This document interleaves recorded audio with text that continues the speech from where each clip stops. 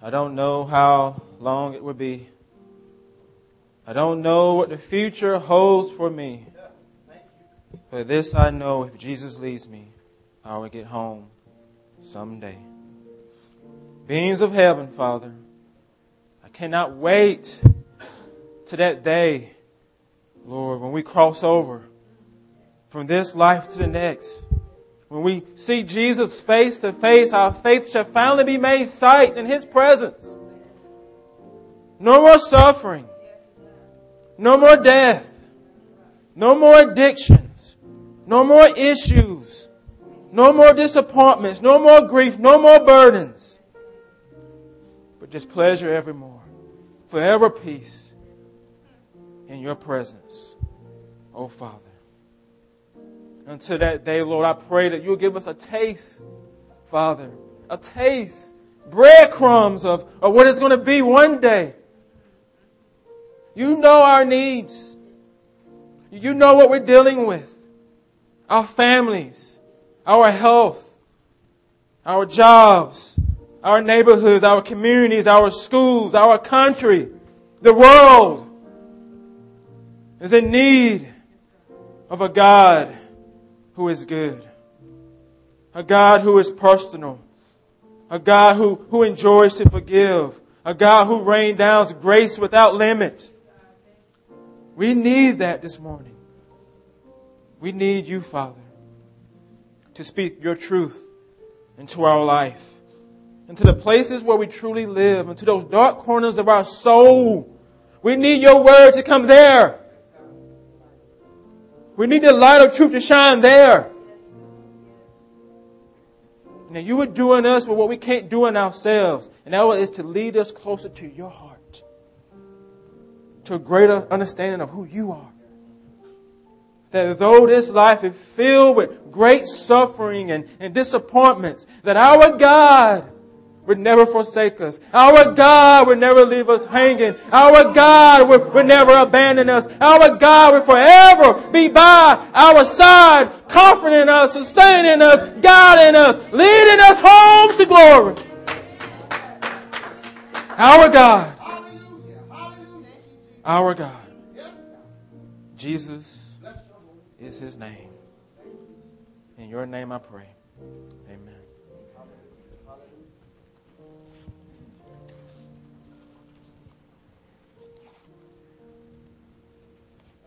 If you have your Bible, please open it to Ruth chapter 2.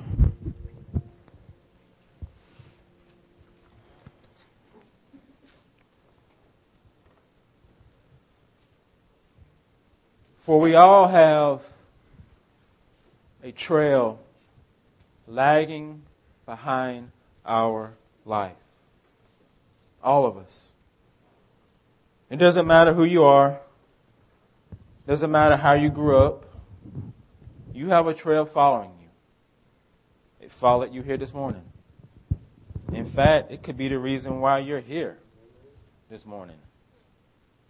Because some of us are held prisoner by something that holds down a trail in our life. Something that we haven't gotten over yet. And you know exactly what I'm talking about. Now, if Naomi was here, that is Naomi in the Bible, if she was sitting right here, she would have said, "Amen, Pastor." You know why? Because she was honest and upfront about what she went through. What did she tell the women on her arrival into Bethlehem? Don't call me Naomi. Don't call me lovely. Don't call me pleasant. Call me Mara. Call me bitter. For the Almighty has dealt very bitterly with me. We have seen that Naomi was angry. She was bitter. She was in grief because of her loss. She lost her husband, her 2 sons. She was a widow. She was childless. She had probably no material or financial resources. She said to herself, "I went away full, and the Lord has brought me back empty." Empty. Nothing. No gas in the car. Stuck on the side of the road, empty. But was that entirely true? Was she really that empty? I don't think so, because the Lord did intervene into her grief and pain. You see, the trail of her life and the trail of your life is just not filled with life experiences, but also with the Lord's intervention into those experiences. He intervenes in everything you go through. You got to understand that as people of God, that He is in the midst of everything you go through in this life. And that was the case for Naomi. First, she heard that the Lord had visited His people with food and given them food in Bethlehem. That's an intervention. She had the loyalty and devotion of her daughter-in-law, especially Ruth. That's the Lord's moving. The fact that they returned to Bethlehem at the beginning of the harvest season. You think that was by accident? That's divine intervention. And this morning we're going to see the Lord intervene once again. We're going to see some other things that held down spots on the trail of her life, and that was kindness and favor. So if you have the word, look at Ruth chapter 2, beginning in verse 1. Now Naomi had a relative of hers, a worthy man of the clan of Elimelech, and whose name was Boaz. And Ruth the Moabite said to Naomi, let me go to the field and glean among the ears of grain after him, in whose sight I shall find favor. And she said to her, go, my daughter. So she set out and went to glean in the fields after the reapers. And she happened to come to the part of the field belonging to Boaz, who was of the clan of Elimelech. And behold, Boaz came from Bethlehem, and he said to the reapers, the Lord be with you. And they answered, the Lord bless you. Then Boaz said to the young man who was in charge of the reapers, whose young woman is this? And the servant who was in charge of the reapers says, she is the young Moabite woman who came back with Naomi from the country of Moab. She said, please let me glean and gather among the sheaves after the reapers. So she came, and she has continued from early morning until now, except for a short rest. Then Boaz said to Ruth, now listen, my daughter, do not glean in another's field or leave this one, but keep close to my young women. Let your eyes be on the field that you are reaping, and go after them. Have I not charged the young men not to touch you? And when you are thirsty, go to the vessels and drink what the young men have drawn. Then she fell on her face, bowed to the ground, and said to him, why have I found favor in your eyes, that you should take notice of me, since I am a foreigner? But Boaz answered her, all that you have done for your mother-in-law since the death of your husband has been fully told to me, and how you left your father and mother and your native land to come to a people that you did not know before. The Lord will pay you for what you have done. A full reward be given to you by the Lord, the God of Israel, under whose wings you have taken refuge. Then she said, I have found favor in your eyes, my Lord, for you have comforted me and spoke kindly to your servant, though I am not one of your servants. This is God's word. Lord, as we come to your truth, as we come to your scriptures, as we come to your holy word, my prayer is that the Holy Spirit, Lord, will take what is preached and apply it to all of our hearts. In Christ's name I pray. Amen. When Naomi tried to depart from her daughter-in-law, she gave them a motherly blessing. I talked about this last week. She prayed over them, may the Lord deal kindly with you as you have dealt with the dead and with me. You see, upon her arrival into Bethlehem, they needed the Lord to answer this prayer. They needed the Lord to answer this prayer to extend kindness. Both Naomi and Ruth, they were in need of kindness and favor. They were in need of someone to extend to them mercy and compassion when they got to Bethlehem. In verse 2, Ruth asked Naomi if she can go glean behind anyone who would be kind enough to let her do it. What do you think it means to glean? It means to pick up grain that was left over by the harvesters. It's picking up what's the leftovers. You see, in Israel, gleaning was done by a particular group of people.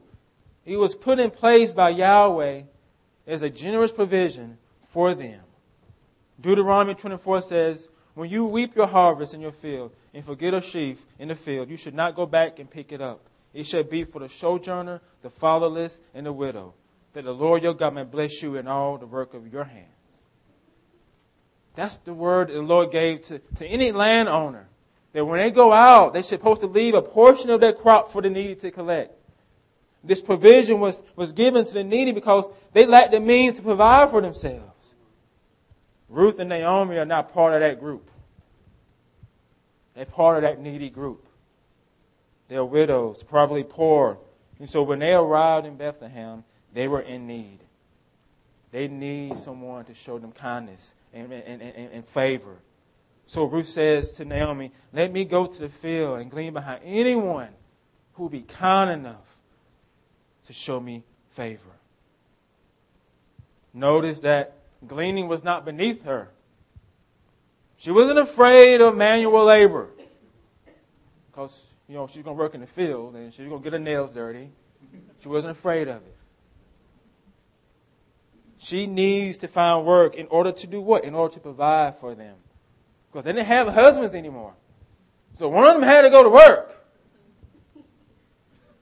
They needed food, they needed income. And so Naomi says, go, my daughter. So she sets out into a strange land to work among a people that she did not know. Was it uncomfortable? I'm sure it was. But it was also responsible for her to do that.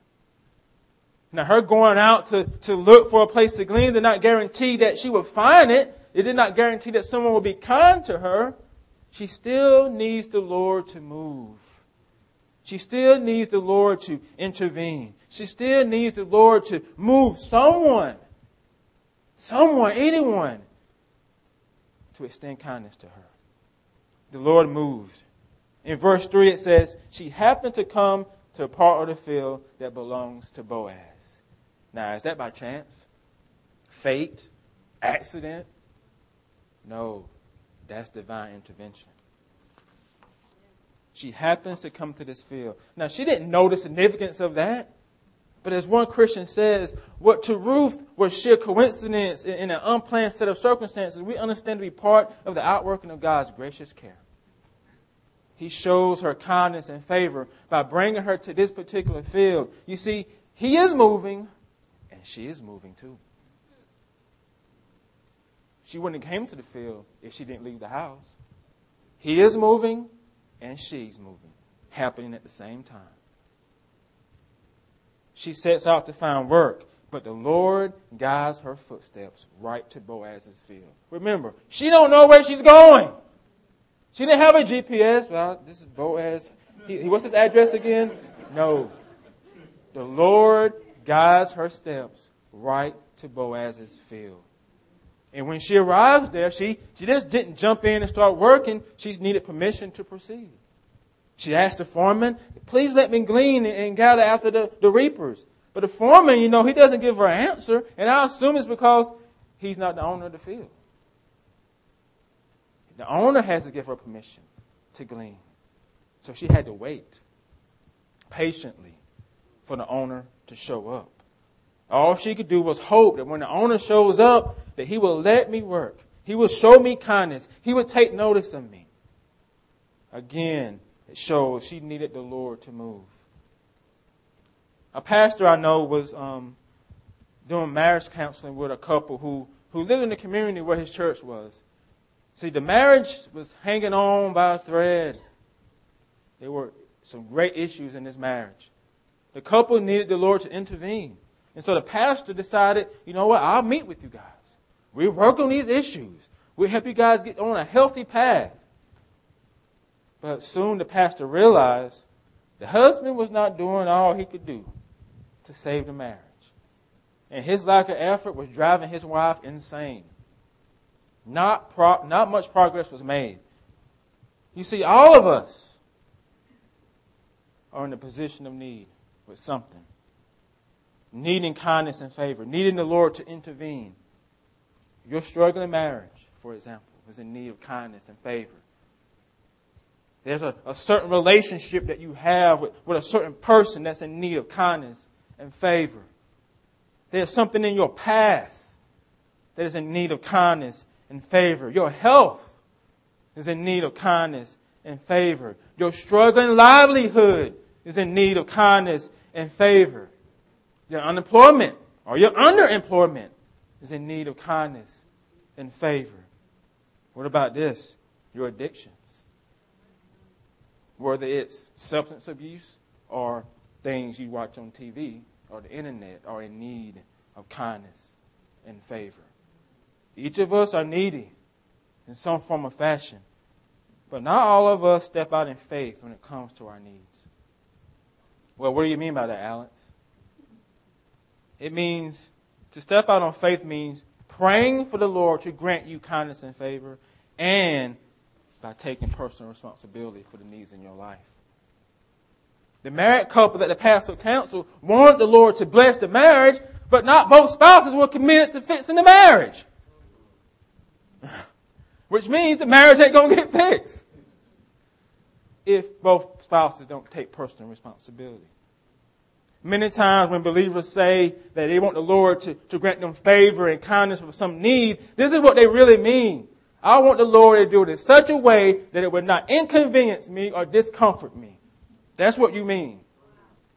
I want to intervene, Lord, but you know what? Make it easy. Don't make it inconvenient, and don't make it discomfort to me. Make it easy for me. Save my marriage, but do it according to my schedule. I don't want to go to a counselor. I don't want to sacrifice for my spouse. Do it some other way. Lord, free me from my addiction, but I don't want to be uncomfortable. I don't want to cut the internet off or get rid of the cable. I don't want to go to that treatment group. Do it some other way, Lord. Lord, I need a job to pay my bills and to provide for my family. But you know what? I don't want to go flip burgers. Give me another job, Lord. You think it was uncomfortable and convenient for Ruth and Naomi? Coming back to Bethlehem, broke, no husbands, no prospects for husbands, no prospects for jobs. No. They were now poor widows who needed provision for themselves. Instead of wallowing in self-pity and entitlement and pride, Ruth took responsibility and she set out to find work. And I believe she stepped out on faith, expecting the Lord to provide. And He did, by guiding her steps right to Boaz's field. Right to his field. And who is Boaz? He's a relative of Naomi, from the clan of her husband. You think all that stuff is accident? No. He was a worthy man. He was even a wealthy man. He was a man of integrity, influence, and means. He was a man of faith. And now he was going to be an instrument of God's favor and kindness toward Ruth and toward Ruth and Naomi. One Christian says, God's sustenance and provision for His world are also an aspect of His grace, and His gracious provision often comes to us through the generosity of others. You've got to understand that. His gracious provisions for you often comes to the gracious generosity of other people. And Boaz was getting ready to be that for these two women. As the story moved forward, he finally enters the scene. He comes to the field. He finally arrives. And when he comes, he and the reapers greet one another with phrases that highlight God's presence and His blessings. The Lord be with you. The Lord bless you. In other words, the Lord's kindness and favor be with you. As Boaz surveyed his crops and harvesters, he takes notice of a certain young lady standing to the side, patiently waiting. So he inquires about her to his foreman. Whose young woman is this?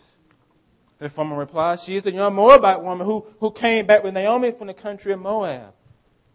The foreman also tells her she asked to glean after the reapers, and she's been waiting here since early morning. And then Boaz finally engages her.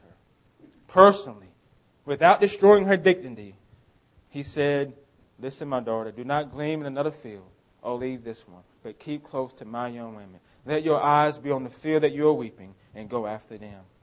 He extends kindness and favor to her. And she needed it. She needed that kindness and favor. The Lord provided for her through Boaz's generosity. She is going to be able to glean in his field for the whole harvest season. Let your eyes be on my field. And his kindness and favor to her also meant protection and well-being for her. And she was amazed.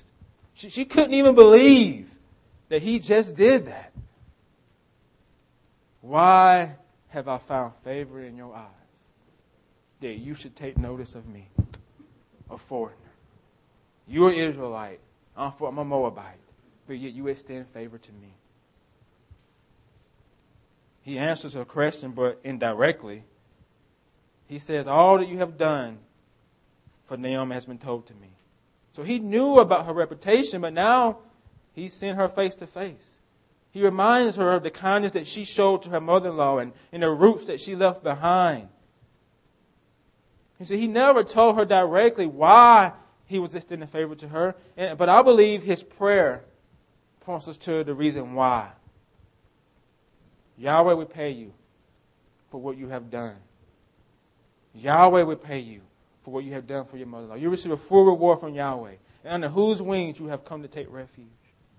This prayer deflects the focus from Boaz as the source of kindness and favor, and it points it rightly on Yahweh.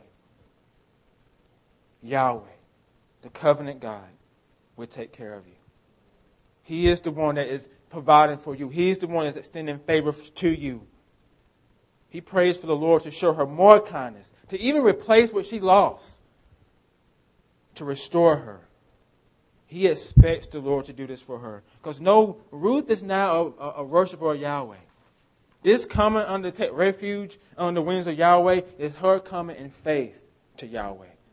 Remember what she said to her mother-in-law, your God shall be my God. That was conversion. And now Boaz is saying, because you are a child of God, you're going to be taken care of. Take refuge in the wings of Yahweh. You are in good hands. And what's her response? Gratitude. Gratitude. Gratitude. What did she say? I have found favor in your eyes, my Lord. For you have comforted me and spoke kindly to your servant, though I am not one of your servants.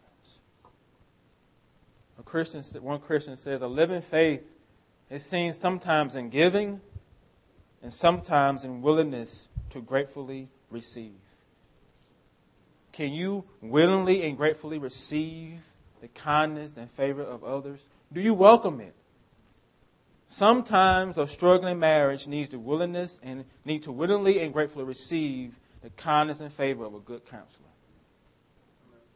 But it's the reality. Because if Rocky and I get in trouble, I'm not going to let my pride prevent me from doing everything I need to do to fix it. And hey, listen, there is no shame in admitting you're in trouble with something.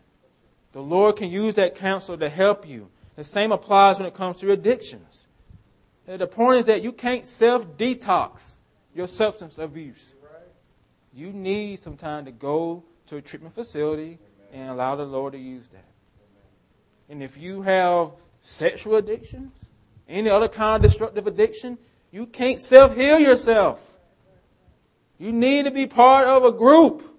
The Lord can use those things. Remember, His generosity to us usually comes through the generosity of other people. And we need the humility to let that happen. He can use those things in your life. And there are others who have been trying to cope with past hurts and betrayals and abuses alone when you don't have to. You say, well, I don't trust people, Pastor Alex. Pray the Spirit to give you a heart to trust. Because the Lord Jesus is going to use other people to get you on the path of healing. Because Jesus ain't going to come down. I said this last week. He is not going to come down, sit right there, and be your counselor. Well, Jesus, this is what happened a long time ago. What He will use is a brother or sister in your life if you will allow them in. If you will let them in. There's a gospel song that says, order my steps in your word, dear Lord. Lead me, guide me every day. Send your anointing, Father, I pray. Order my steps in your word. Please order my steps in your word. As you take responsibility for your needs and your struggles, also know the Lord will order the steps of your marriage. He will be the one to order the steps of your recovery. He will order the steps of your parenting. He will order the steps of your healing.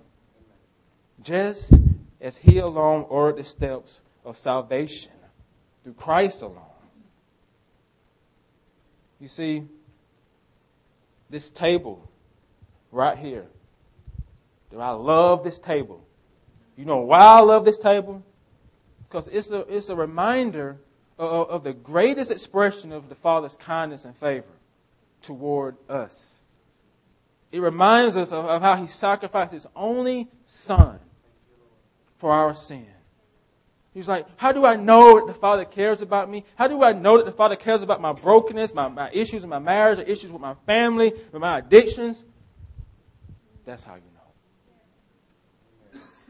Romans 5:8 says, God shows His love for us. And while we were still sinners, Christ died for us. While you were sinful, He died. He didn't say, well, I'm waiting till they get their lives together, then I'm going to go to the cross. He went to the cross because you ain't ever going to get your lives together. The table is for those who have personally received Christ as their Lord and Savior. And if you have received Him as your Lord and Savior, then you are welcome to partake of this table. Because it's for you. A reminder of what Jesus did for you on Calvary. Now there is a warning attached to this meal. That as believers we should examine ourselves so we don't come to the table in an unworthy manner. That means if you have an issue with someone, you need to resolve that issue before you come to the table. It also means that if you're not a believer, then we ask you to observe what takes place here. So before we do the words of institution, let's have a time of confession of sin. Because Christ came to die for our sins, so let us have a time of silent confession.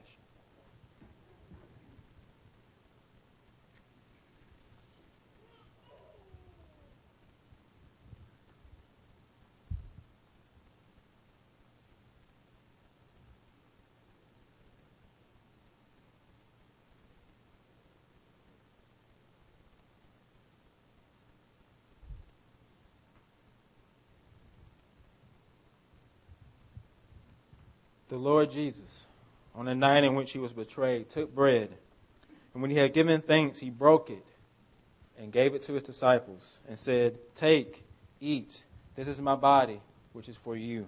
Do this in remembrance of me. In the same manner, He also took the cup. Having given thanks, He gave it to His disciples, saying, this cup is the new covenant, my blood, which is shed for the remission of sins. Drink from it, all of you. I'd like to call Butch and Doug. Forgot your name.